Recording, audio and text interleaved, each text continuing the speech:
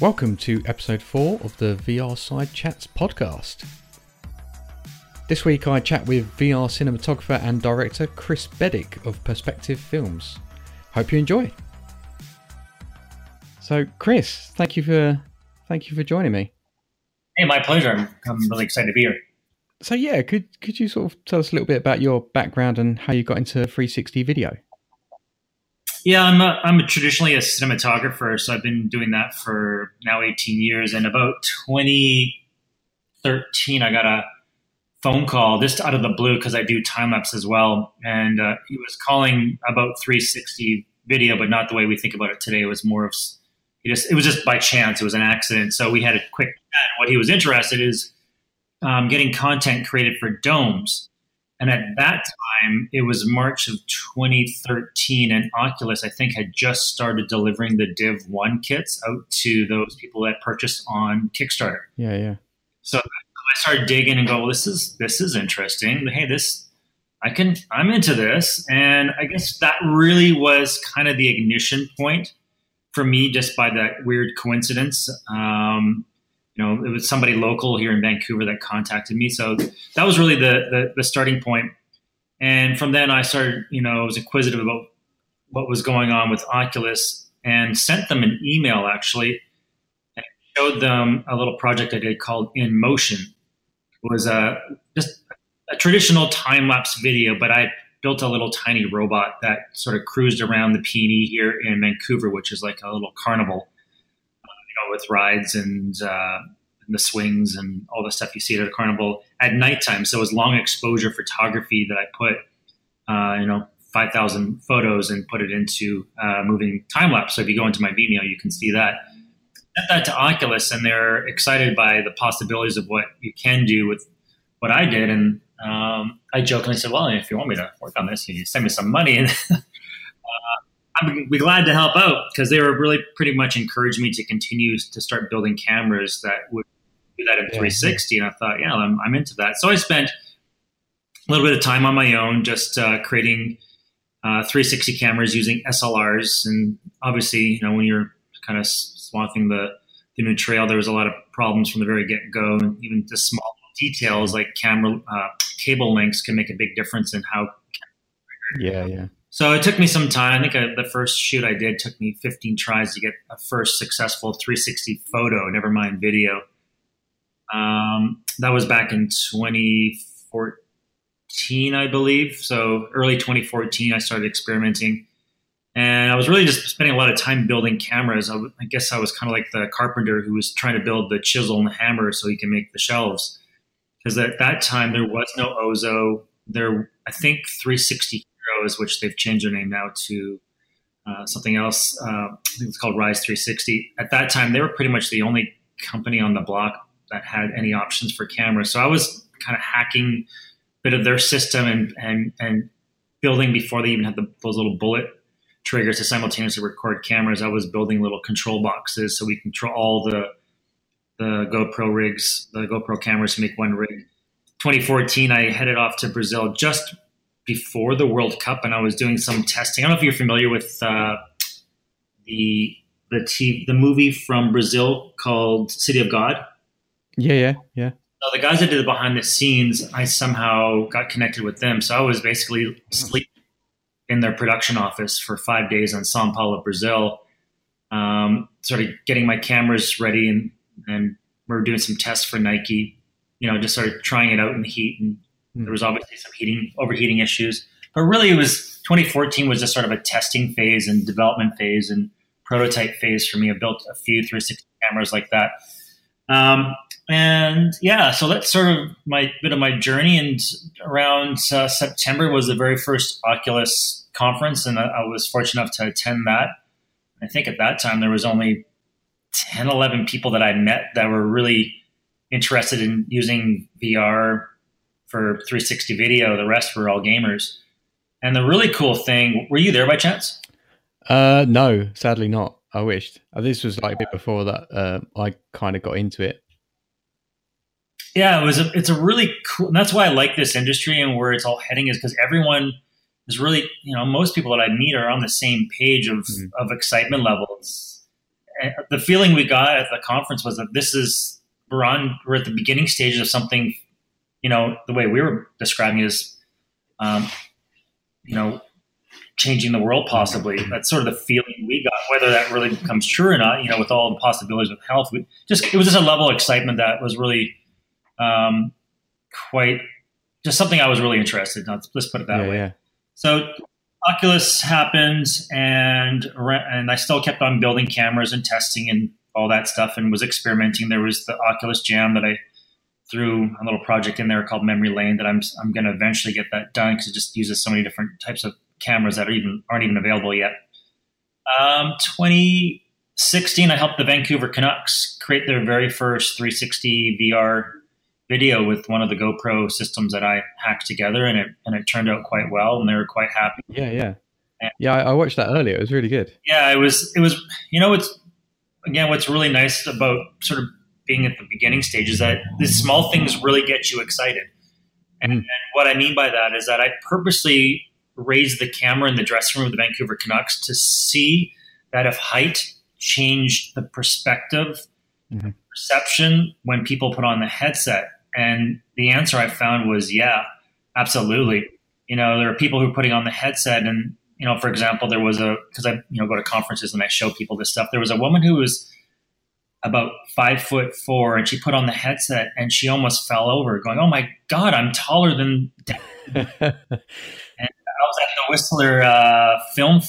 Whistler Film Festival back in 2015, 2016, I can't remember. And the program head who chooses all the movies, he also got a little bit of vertigo from that same video going, "Oh my God, I'm taller." So that's when I started to realize that, composition and height included actually affect how people react to what they're seeing. Yeah. That was a good takeaway from the Vancouver Canucks.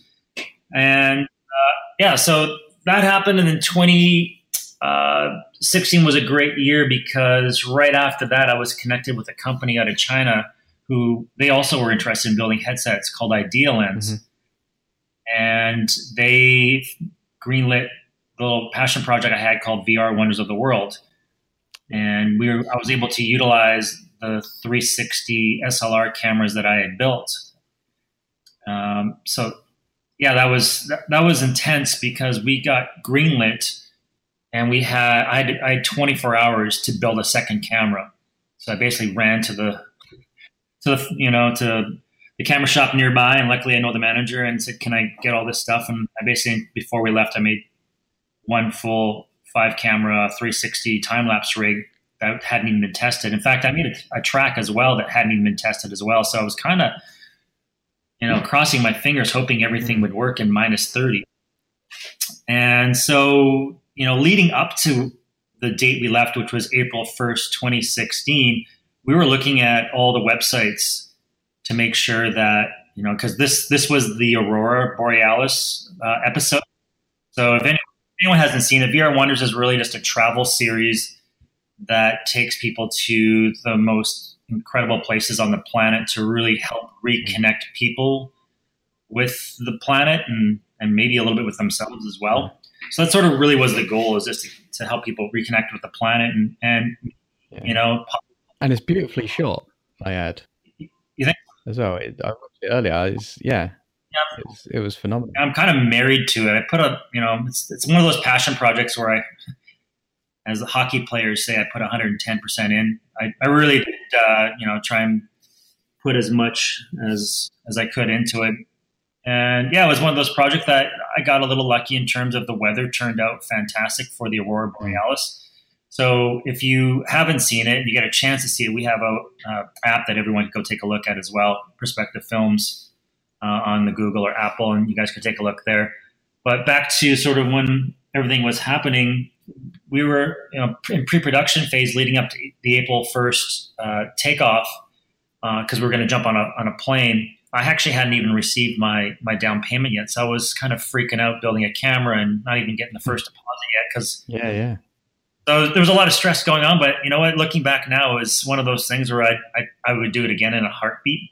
And leading up to it, the NASA readings were saying that, because it gives you sort of a 3-day weather forecast of the solar flares coming from the sun. It's going to hit the atmosphere where we were going to be. And they rated at a 9. And what we were seeing for the 2-3 months leading up to this was 2.5, 3 as an average out of 9.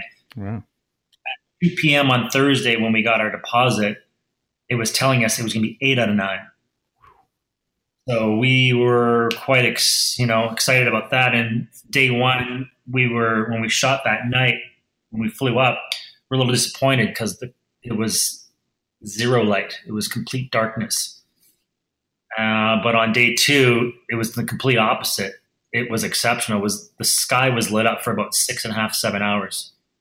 It was one of those things that really, I don't know if it really translates, because you can actually, if you pay close attention, it almost seems like you can hear the gases crackling. It just.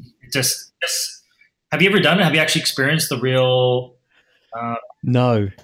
That's one of the things on my bucket list. Along with going to Iceland anyway. So if I was going to say it anyway, I'd sit there. But it's one of those things where you could go for, I don't know, a weekend or a week, and then not see it. It's kind of like a luck of the draw. It seems to be over there. So yeah, hopefully one day. Yeah, I'd highly suggest if it's on your bucket list. I think from August to April every year is the time to do it. You want to get there when there's more light. So I think the winter months are probably ideal. By mid-April, the days are changing. You probably wouldn't get a chance to see much of the Northern Lights, but you have to see it. It's quite spectacular. Yeah. So during that whole process, we froze our fingers off at -30.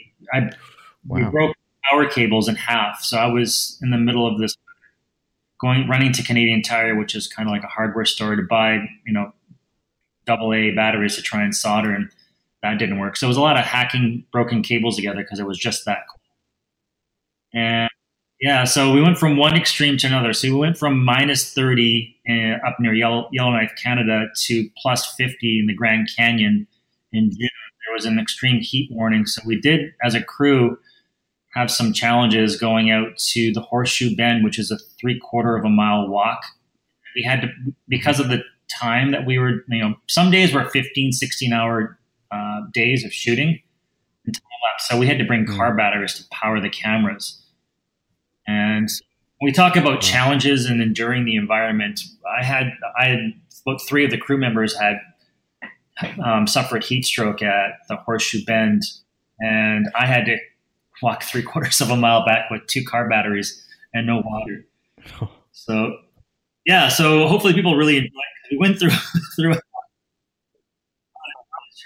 and when we got back to do post on it, I had 6. At this point, I'm an Apple guy. I had 6 custom iMacs running for about 3 weeks trying to do post on. Wow! Because we had shot raw the whole time. Single photo is 80 megabytes, so times that by 5.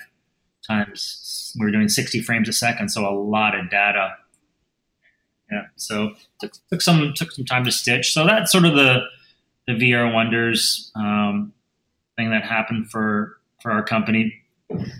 So was that a project that had been in your head for a while before you even got into the whole 360 stuff? Yeah. Is that something that you always wanted to do? Yeah, I think like most creatives, there's a lot of influence around you. I've always been interested in time lapse, and I think the conversation I had with Oculus was really motivational, and because they were encouraging me to sort of push the envelope, so to speak. So there was a project that I did see on Vimeo. Somebody did a time lapse called Ghost Towns, and I think it might have been in Boise, Idaho. So that really made it. That was sort of the spark for the VR Wonders. And I don't know if you've seen Baraka. No, not yet. Okay, the VR Wonders, credit to Baraka and Tom Lowe, who did a 45-minute time lapse called Timescape. I was trying to not mimic or copy, but trying to sort of expand upon Baraka. If you haven't seen it, I highly suggest you do. It's an exceptional movie that has no dialogue, and it's really just a reflection on man and the environment. So it was really kind of take off of that. So I've had it in my, to answer your question, I've had it in my brain for about 5 years prior to even shooting it. So it's been sitting there and mulling around for a little bit. It's taken its own shape and form. For example, the music I thought would be canned music on all of them. And for the very first one, the Aurora episode, I actually, put the word out on Craigslist to find some musicians. I wanted to give a shot at some custom music. Yeah.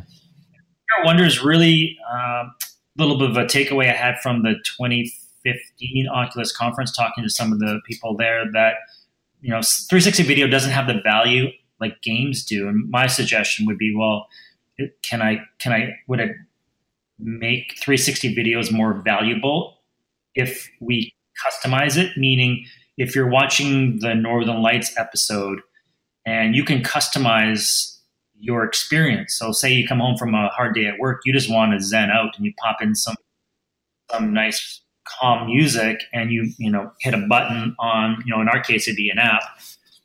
And, so it's really more customizable. So I wanted to experiment with what that would look like. So I did try in the very first one, some custom music. So if you listen to it, that's actually Michael Simpsonelli's work here in Vancouver, where we just sat in his recording studio.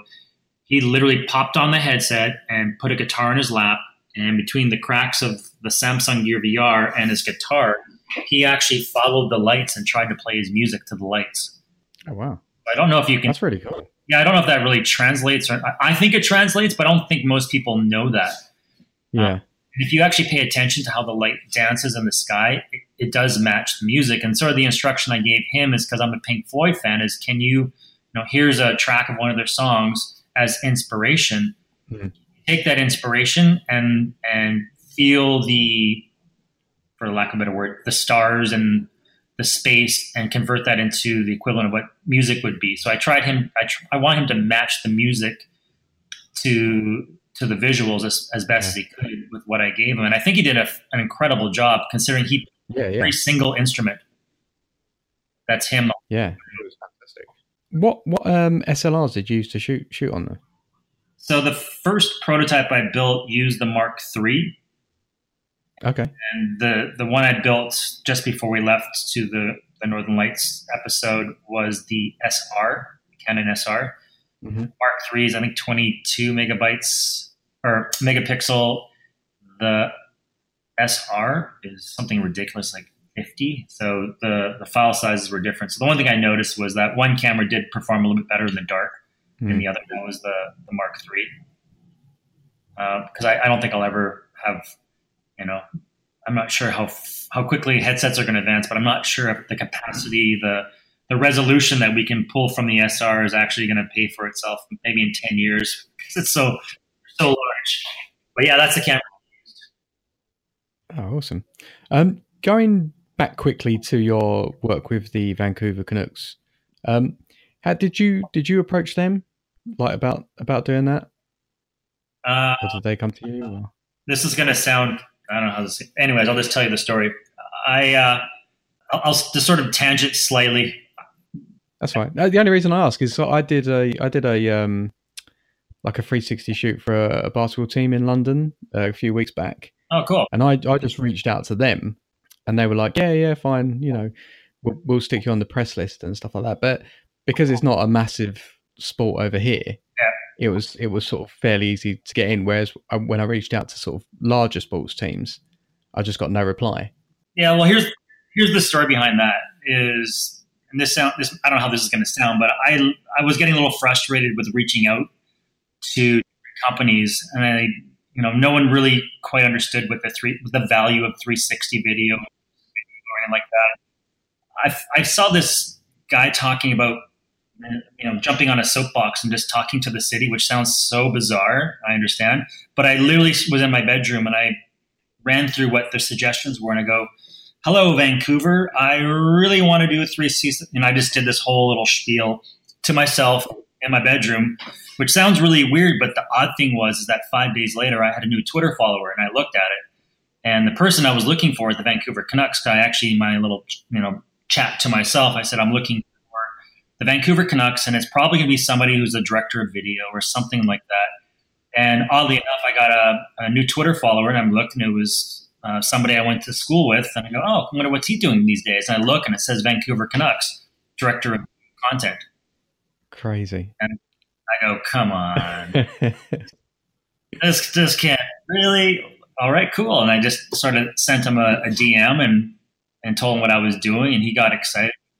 And we had a little meeting with their marketing team over there, and they said, hey, there are some challenges to the shoot, and we're going to climb over those barriers and make it happen. It's a win-win. And yeah, so that's sort of my interesting story of how I got in the door, just sort of by chance through Twitter, actually. That's really cool. And is like by doing that video, is that what led to like doing work with the BC Lions as well then? BC Lions was a little bit, so the Canucks was sort of the springboard for kind of everything. The VR Wonders of the world, Idea Lens. I met with those.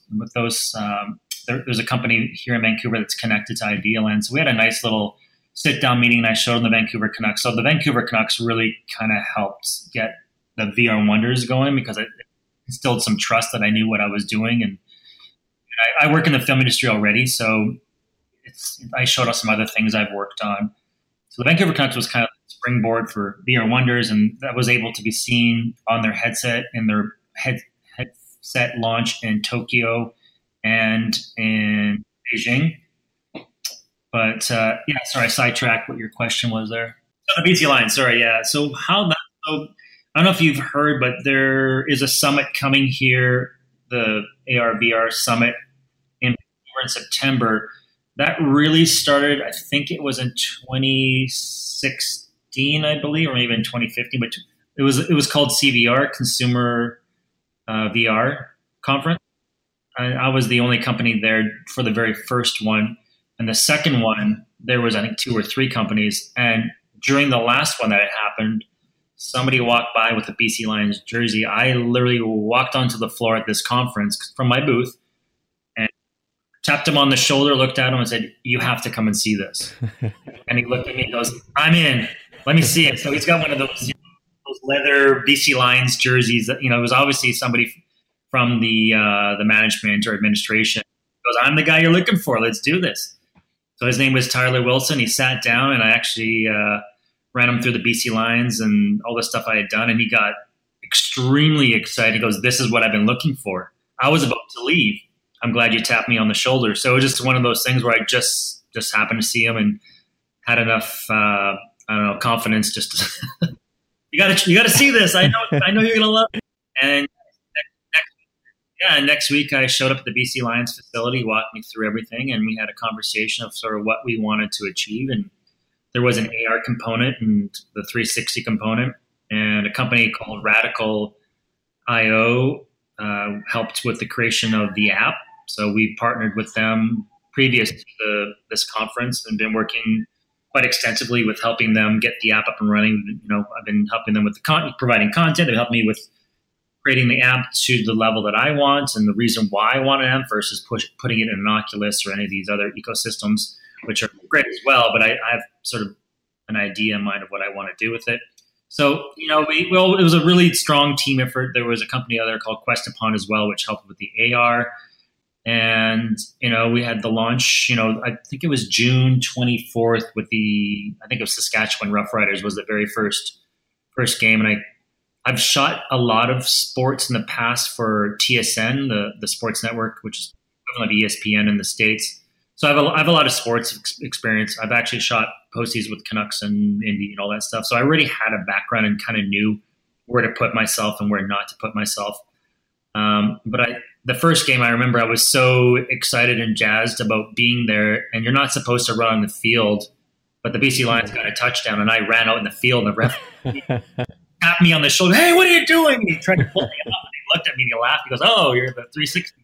Yeah, you should probably go on the sidelines. Like, sorry, man, I lost my mind for a second. I got because we had sponsors on board at that point, so I was really trying to capture the excitement of being down at ground level fans, because I know how important it is for the fans to feel connected to the team. Every sports franchise, I'll tell you that. They go, the season ticket holder is the most important thing in the franchise. Without it, there is no sports franchise. Yeah, absolutely.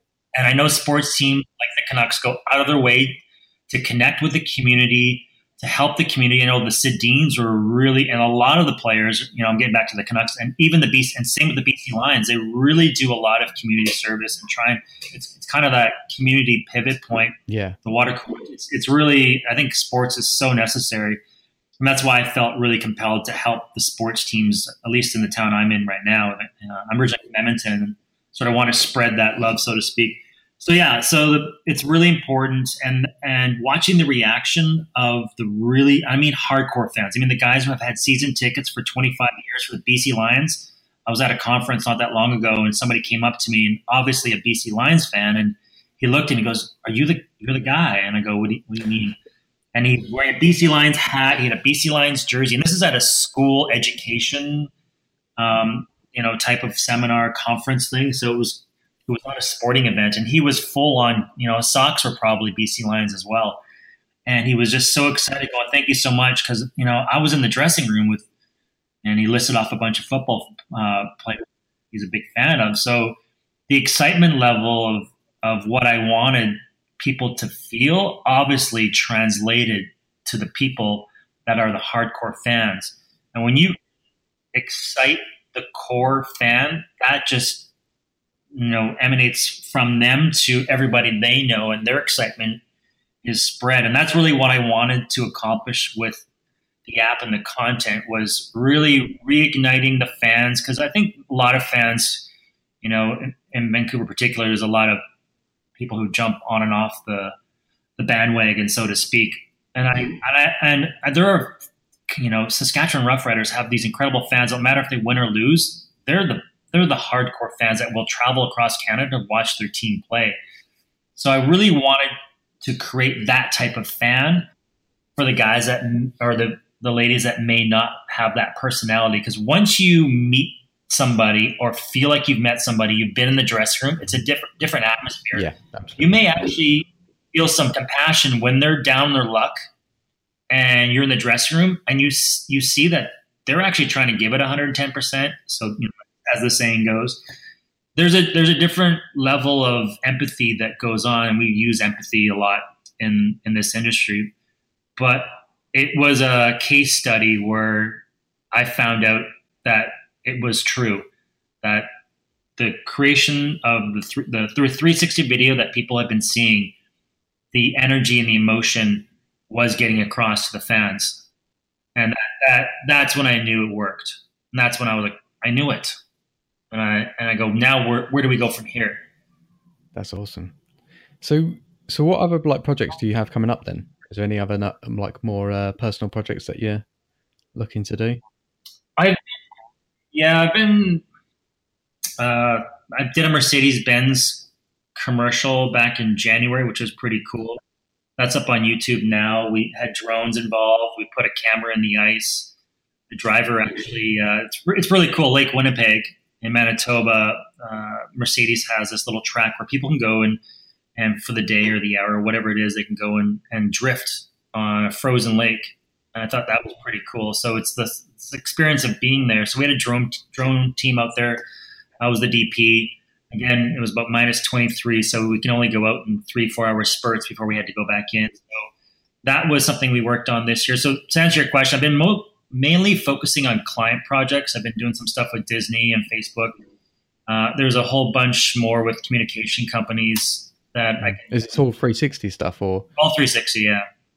I still work in the film industry, working, on TV shows and films and that kind of thing, kind of balance it out. But it seems like 2018 the shift has kind of happened to more 360.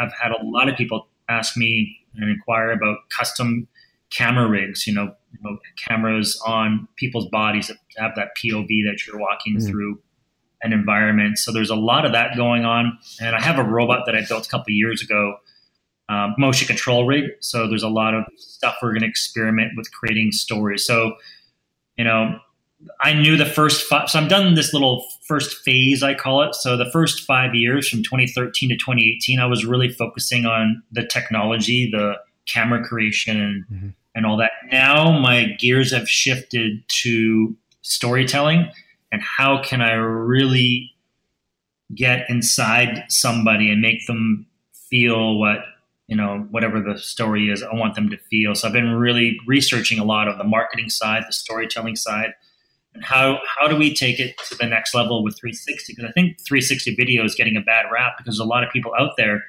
who are experimenting with it and trying. And this is not a diss to anybody because we're all learning. Yeah, absolutely. Including myself. So I'm not putting anything down. I'm just saying we're the 1890s, or I like to call it really the 1950s. We're in the soap opera days where money's coming from the brands and we're experimenting and still figuring out the language and the grammar. So we're all still figuring out what works, what doesn't work.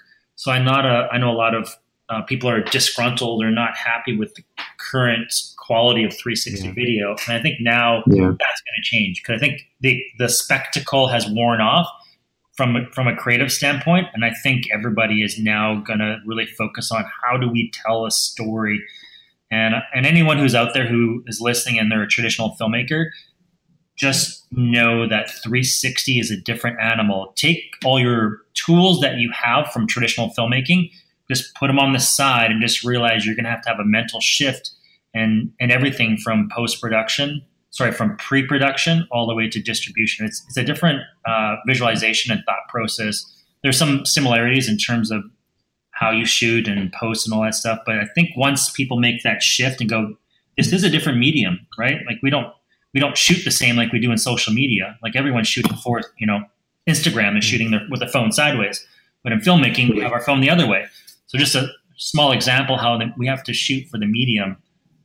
So that's sort of my little tidbit for that. So I think I'm excited for this year because I think a lot of really cool stuff's going to come out for 360 because the headsets are getting better, right? So people are actually can see what, there's just that energy and excitement of new, better resolution, quality and all that stuff. So.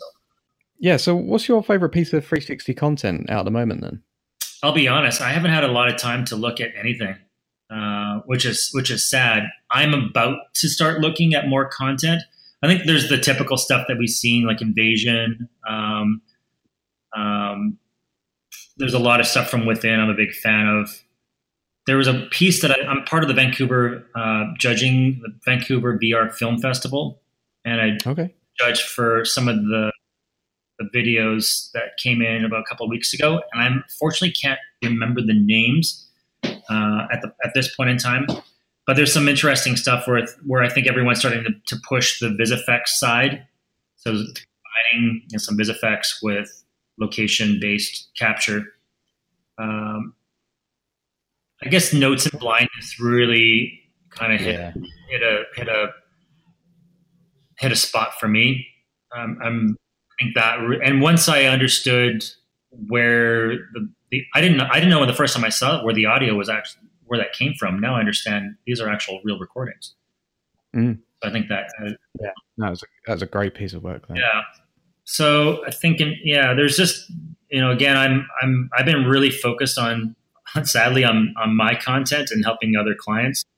But because now I don't know if I mentioned this, but I'm now teaching 360 filmmaking. So as of I guess it's been almost a year now. I got a call from Emily Carr here in Vancouver, Emily Carr University, to do a workshop, and now I've been forced to watch all the content I can. But yeah, some of the content I've seen has been mostly the location, the landscape-based stuff versus any storytelling. I've seen quite a bit of the within stuff, but yeah, I guess I really don't have a favorite right now. Other than the one I mentioned. Yeah. Blindness.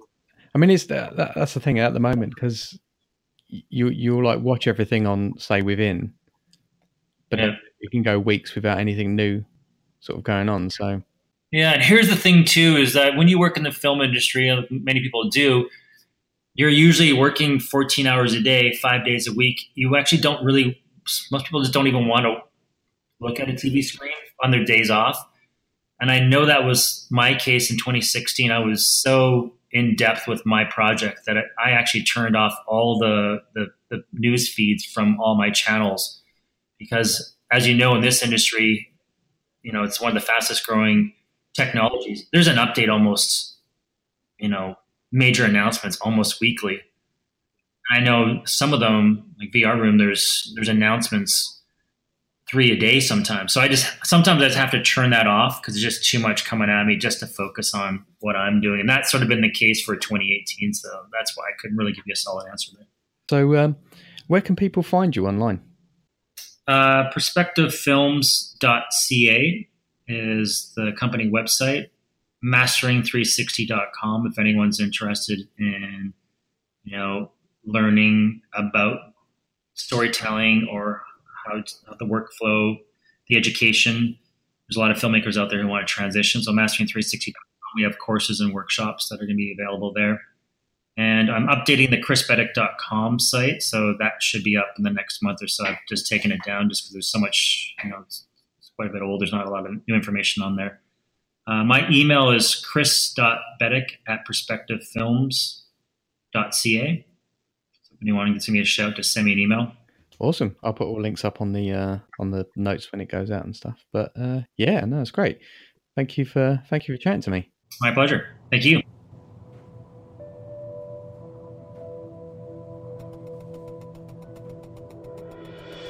Thanks again to Chris for taking the time to chat with me. Links to everything mentioned will be in the show notes so you can check out his work and keep up to date with his future projects. Now, I've started posting some of my own 360 work onto Veer, both personal and commercial projects. So if you fancy checking those out, you can search Daniel K. Hatton or We Are Endeavour with just a VR at the end there. Alternatively, you just click on the links in the show notes. If you yourself have an interest in making your own 360 videos, I would absolutely recommend signing up to Veer's platform. It's easy to upload, you get useful analytics, and let's face it, the most important thing, a high number of views without actively promoting your video, like more than what you'd get if you was to post it on YouTube without a substantial following anyway. So it's definitely worth a look. And don't forget, if you're an independent 360 or VR creator and want to come and chat about your work on the podcast, drop me an email at vrsidechats@gmail.com. You can also follow at vrsidechats on Facebook and Twitter. And me personally, I'm on all the main social medias as well, if you're interested. Bit of a shameless plug there, at Daniel K. Hatton. So thanks again for listening, and I shall see you next week.